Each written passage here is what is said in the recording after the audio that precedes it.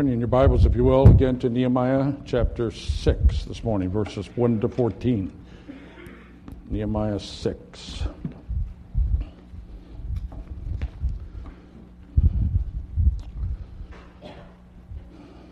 I don't know about you, but I often get a little uncomfortable when I hear Christians talking about spiritual warfare. It seems that some people go way off into fantasy land there a little bit. Though our battle with the evil one is a very biblical reality. But when the Bible speaks of it, the emphasis is on the subtlety of Satan's activity. Ephesians 6 talks about the wiles of the devil. 2 Corinthians 2 talks about we dare not be unaware of his schemes. For 2 Corinthians 11 says he comes to us as an angel of light. Different picture than we often have of the evil one. But Satan is a clever, scheming devil. His intentions are vicious, but his methods are slick. Our text this morning never mentions Satan. But here it describes pretty well, I think, some of the schemes that he employs. Here the assault is on Nehemiah as his opponents try to stop the work of God, the building of these walls around Jerusalem.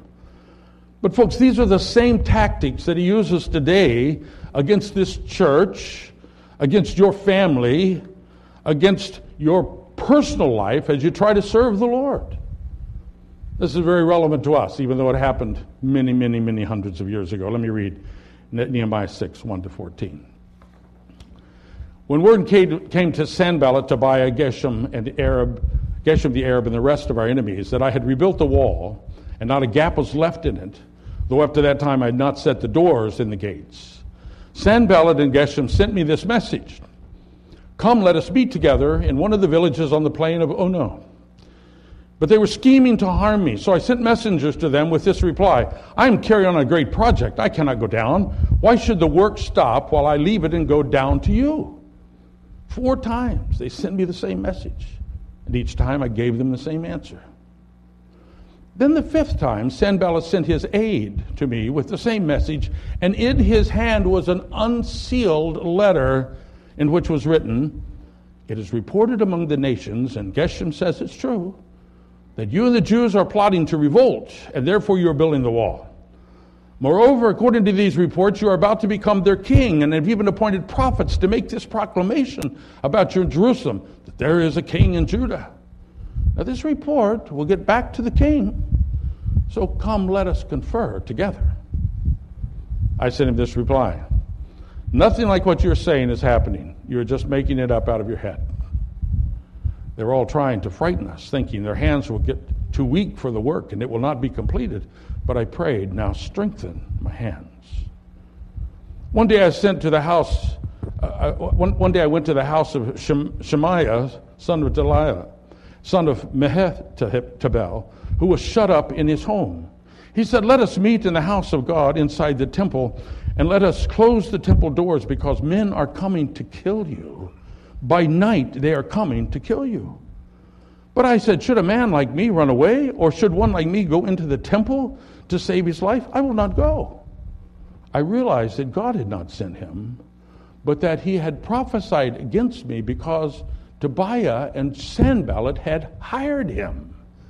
He had been hired to intimidate me so that I would not commit a sin, so that I would commit a sin by doing this, and then they would give me a bad name to discredit me. Remember Tobiah and Sanballat, O my God, because of what they have done. Remember also the prophetess Noadiah and the rest of the prophets who have been trying to intimidate me. In this text, there are 3 examples of the vicious, evil schemes that we might encounter at the hands of the evil one. That gives us 3 points to consider. The first is this: beware of the distraction of respectability. Beware of the distraction of respectability. Or kids, if that's too much to write, don't get sidetracked. Don't get sidetracked. Once, not long after we were married, Jane and I were in a convenience store when it got robbed. It was over before anybody knew what happened. The key was distraction. Two men came in. One of them came to us. We were the only ones in the store, the only customers in the store. Asked us where something was. It was way off in the far end of the store, and we took him down there to show him. And the other man began to pay for some little purchase and then asked the clerk to get him something that was behind the clerk. And as the clerk turned around to pick up whatever the man had asked for, he grabbed the money out of the till, and out the door they both went, leaving us all standing there wondering what happened to us. At the most crucial moment, when the cash register was open, the clerk allowed himself to be distracted from his most important task. That's the tactic Nehemiah's opponents try to use on him in these first verses.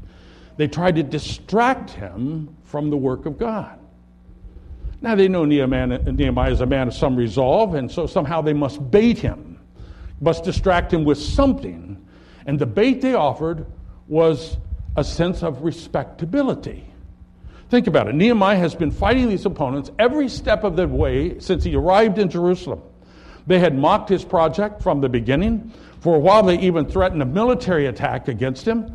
But in spite of all of that, the work was now near completion. And finally, they seemed to realize this man's going to be successful. And so they sent him an invitation to come and sit down with them in a neutral place, in a village in the plain of Ono, which was some ways away from Jerusalem, and discuss the situation. Wow. Nehemiah must have been excited at this development. Finally, the powers that be were recognizing the validity, the success of what he was doing.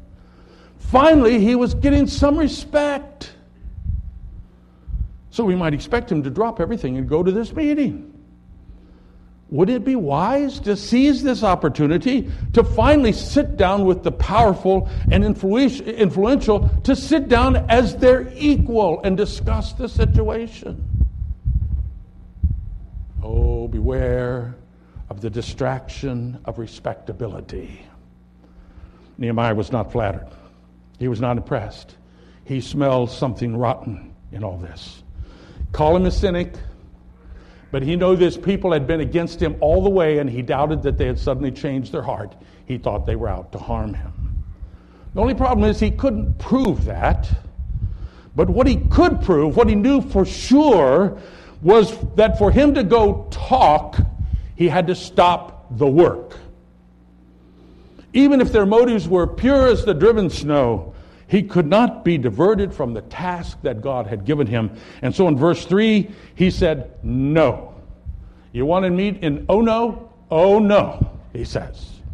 I am carrying on a great project and I cannot go down. Why should the work stop while I leave it and go down to you? Reminds me of something that I read about the late Dr. Martin Lloyd-Jones, one of the greatest English preachers in history, I suspect. He was once invited to debate on the radio a well-known atheistic philosopher. Many people urged him to take advantage of this great opportunity, but his reply was simply, God has called me to preach the gospel to people who are lost and under his wrath.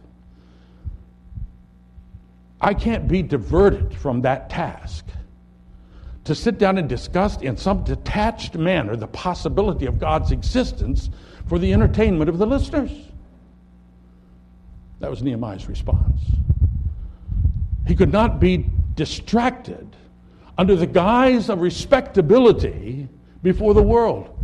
4 times they asked him, and 4 times he gave them the same answer: no.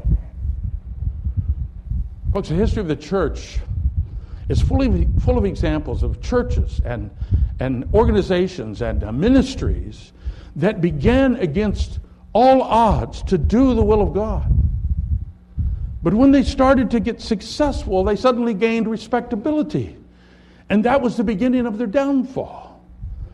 They lost their focus on doing what God had sent them to do and began to redefine how their now successful mission might look in more respectable, agreeable terms, more suitable to the broader public.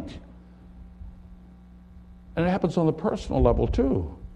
Beware of the desire to be liked and approved of, or to be considered legitimate by the world around you. The very people who reject what you stand for. Even in the name of maintaining a good Christian witness, you can get distracted from serving the Lord by trying to be respectable until you're unwilling to stand for anything because it's unpopular. I have written in the flyleaf of my old Bible, which is so worn out that I don't even use it anymore, a quotation from Dr. Robert Cook, which I wrote down as a college student a lot of years ago. It goes like this: purpose for the individual weakens in direct proportion to his eagerness to be accepted by his peers, by his generation. Purpose for the individual weakens in direct proportion to his eagerness to be accepted by his generation. Beware of the distraction of respectability. That's the first lesson. In verses 5 to 9, there's a second truth. Be strong in the face of demoralizing rumors. Be strong in the face of demoralizing rumors. If you want an easier version of that, ignore the lies. Ignore the lies. These days, everyone knows that politics can be dirty. Guess what? Politics was dirty in Nehemiah's day, too. What do you do in politics if someone refuses to compromise, refuses to play the game, refuses to comfortably fit into the political mainstream? What do you do with a crusader who can't be controlled? Especially, how do you handle it if he is knowing some success which you know threatens the status quo? Well, one very effective approach is to make up some outrageous but believable stories about him and leak them to the press. It will bring him to his knees. You can't prove you didn't do something. That's called playing political hardball. And that's exactly what they did to Nehemiah here in verses 5 to 9. 4 times they asked Nehemiah politely to stop what he was doing and come and talk to them, and he said no. Whether they meant well in that or not, who knows? But the 5th time they asked him was different. This time the man bringing the letter was the aide of Sanballat, his arch enemy here. And this time he came with a letter unsealed, open for whoever wants to read it. And here's what the letter said. It is reported, reliable sources confirm, that you are actually plotting a revolt against the king of Persia and are using religion to build your following until one of your prophets suddenly proclaims you're the king of Judah. This unfortunate report is circulating back to the king, who will undoubtedly consider that treason. Now, wouldn't you like to sit down and talk with us? Perhaps we could help. Here's political hardball at its finest. The rumor mill, the big lie, the baseless accusation, the official leak, the unnamed inside sources, making statements designed to quickly get out of control and spread as facts, and the clear threat, they intend to use it to bring him down. This is another tactic that Satan uses against God's servants. Demoralizing rumors. It's amazing how quickly one malicious accusation gets turned into fact until you're hearing it from a dozen different sources. Rumors are just delicious. We love them. And may I suggest that churches have about the most efficient rumor mill anywhere. So why are these rumors so useful to the enemies of God? What effects do they produce that Satan loves? Well, we read it in verse 9. Nehemiah says, they were all trying to frighten us, thinking their hands will get too weak for the work and it will not be completed. Rumors and false accusations discourage and demoralize and make people want to give up. Isn't that how you feel when some false accusation is circulated against you? At first you get angry. It's not right. It's not true. It's not fair. How dare they? And then you get frustrated. You realize you cannot follow people around and make sure that everything is said is true about you. And then you just get dismayed and want to quit. It's too much to fight. But see, the point is, whether you quit God's work to defend yourself, or quit to prove that the rumors are not true, or quit out of weariness or discouragement, when you quit, the enemy wins. We need to learn from Nehemiah. Be strong in the face of demoralizing rumors. So how did Nehemiah handle the rumor mill? Well, first he sent word back to Sanballat, the person from whom he heard it, and simply denied that it was true. He says, nothing like what you're saying is happening. You are just making it up out of your head. He also kept his wits about him. Understanding that his enemies are trying to demoralize him, he refused to play into their hands by getting discouraged and quitting. Instead, he entrusted himself to the Lord, prayed that God would give him the strength to stand firm. Folks, I tell you, this is the most difficult thing to handle in the ministry. When you hear things circulated that impugn your motives, I don't know about you, my response is I want to quit. I either want to quit and spend my time defending myself or just get discouraged and time to just hang it up. I'm sure you have the same struggle with when rumors circulate about you. When somebody takes you on and accuses you and tries you and condemns you without a hearing, without you even being able to answer the charges that you know are not true. But folks, God has called us to perseverance. If people don't think well of us, so be it. Our task is to be faithful. At the same time, I call us as a congregation to resolve not to do business this way at the chapel. We must fight against the spread of negative reports. We must learn to speak directly and truthfully when we have concerns with one another, rather than leaking accusations. This church needs to be a place where we are safe with one another, where we know the truth will be spoken in love, with mutual trust and mutual protection that's befitting the family of God. Well, Satan isn't through with Nehemiah yet. There's one more. Our third point. Never rationalize sin. Never rationalize sin, or don't excuse sinning would be another way to say that. You know, we humans have an uncanny ability to rationalize every crazy thing that we want to do until somehow it makes perfect sense. We do it as a society. We rationalize government taking people's hard-earned property to give it to someone who didn't earn anything in the name of things being equal.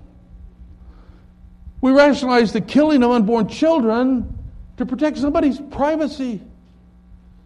And we do the same thing on a personal level. We rationalize every kind of wrong behavior because it feels right to me. We can turn black into white. We can turn evil into good.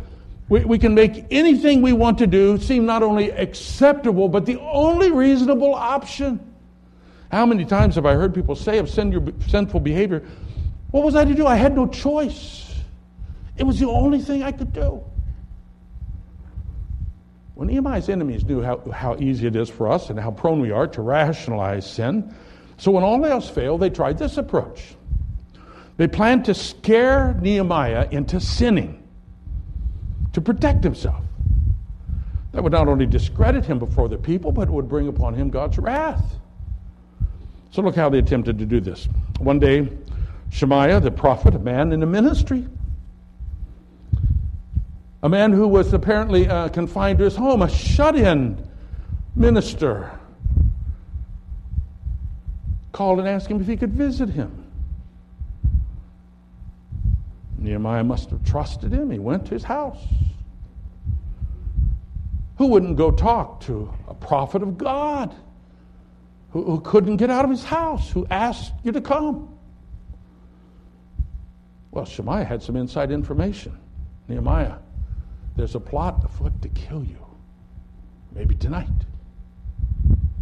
But he also had a plan to save Nehemiah. Come with me, and let's go into the temple and hide. They'll never think to look there. They won't come in there. Wow, what a friend. What a compassionate man of God. Well, maybe. The only problem was Nehemiah understood that even as the governor, he was not allowed to go into the temple. God's law had forbidden that. Only the priest could go in there. So what exactly is the issue here? Does the threat to Nehemiah's life justify him disobeying God?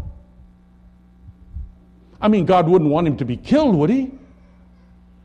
This must be a special case, right? No. He's being asked to rationalize sin. Now, we don't often have threats made on our lives, but we too are tempted to rationalize sin. We are so inclined to protect ourselves and to make sure that we feel good and maintain our comfort level that the minute obedience to God seems to disrupt our well-being, we find a way to rationalize. God could not possibly expect me to be obedient in this situation. I mean, would God expect you to be faithful to Him, to not sin, even if it was going to mean losing your job? Yes. You don't rationalize sin to save your job. What if it meant the loss of someone you dearly love? What if they threatened to walk out on you? Could God expect you to be faithful at that cost? Yes. You don't rationalize sin to save a romance. What if obeying God meant your life dream is going to go down the tubes? And you never realize your potential. Would God ask you to obey Him even if all your life's ambition is to be cast on the rocks? Yes. You don't rationalize sin to save your dreams.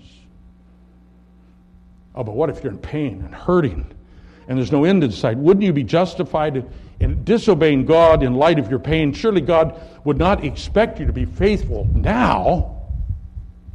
Oh, yes, He would. You don't even rationalize sin to save your life. That was Nehemiah's response in verse 11. Should a man like me run away? Or should a man like me go into the temple to save my life? No, I won't go. Nehemiah realized this was a false dilemma. It was not God who sent Shemaiah to suggest that he sin. God does not work that way. God does not work contrary to His word. God does not try to get you to do what He forbids you to do else. God does not try to get you to do what He forbids you to do in His word. I don't care how you feel about it, that's just true. So Nehemiah had to conclude this must be a scheme of the enemy. Hiring a prophet, hiring a minister to suggest that he rationalized sin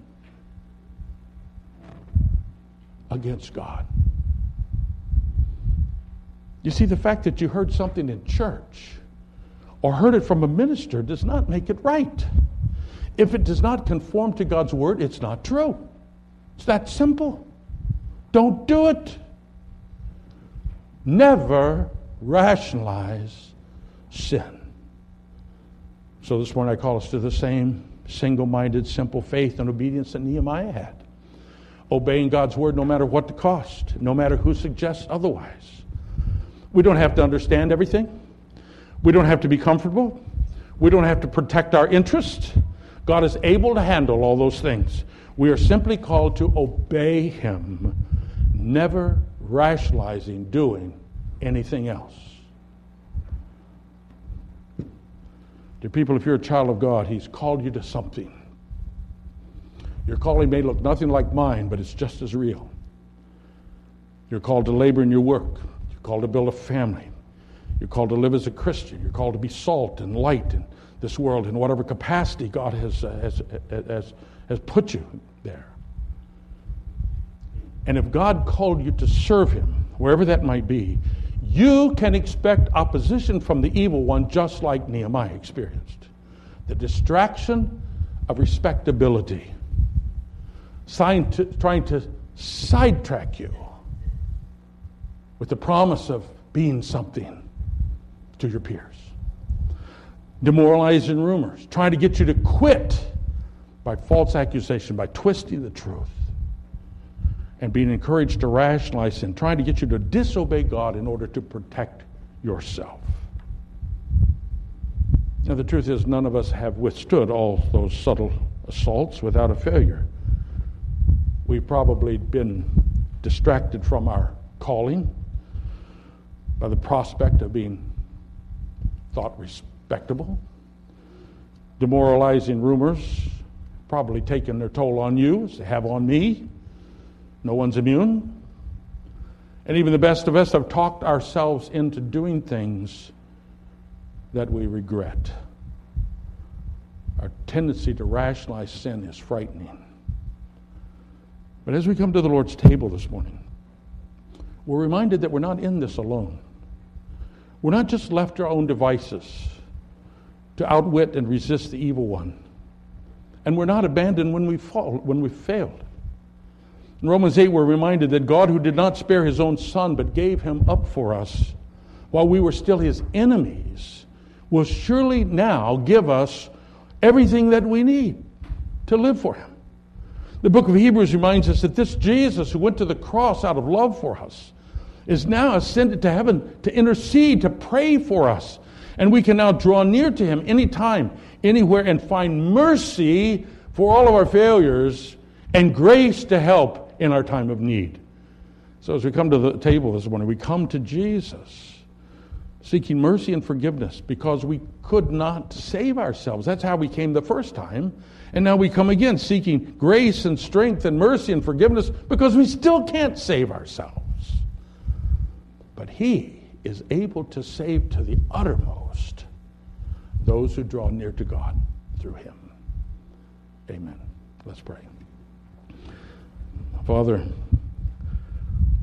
sometimes in our crazy moments we think we could take on the evil one and conjure up some great battle and we're going to be triumphant. And the truth is, Lord, we can't handle that for a moment. And apart from your grace, we will surely fail. But make us wise. Cause us to see, Lord, in the things you revealed in your word, the wiles, the schemes of the evil one, that we won't fall into the same trap again and again. We know we've fallen into those traps sometimes. Deliver us from them.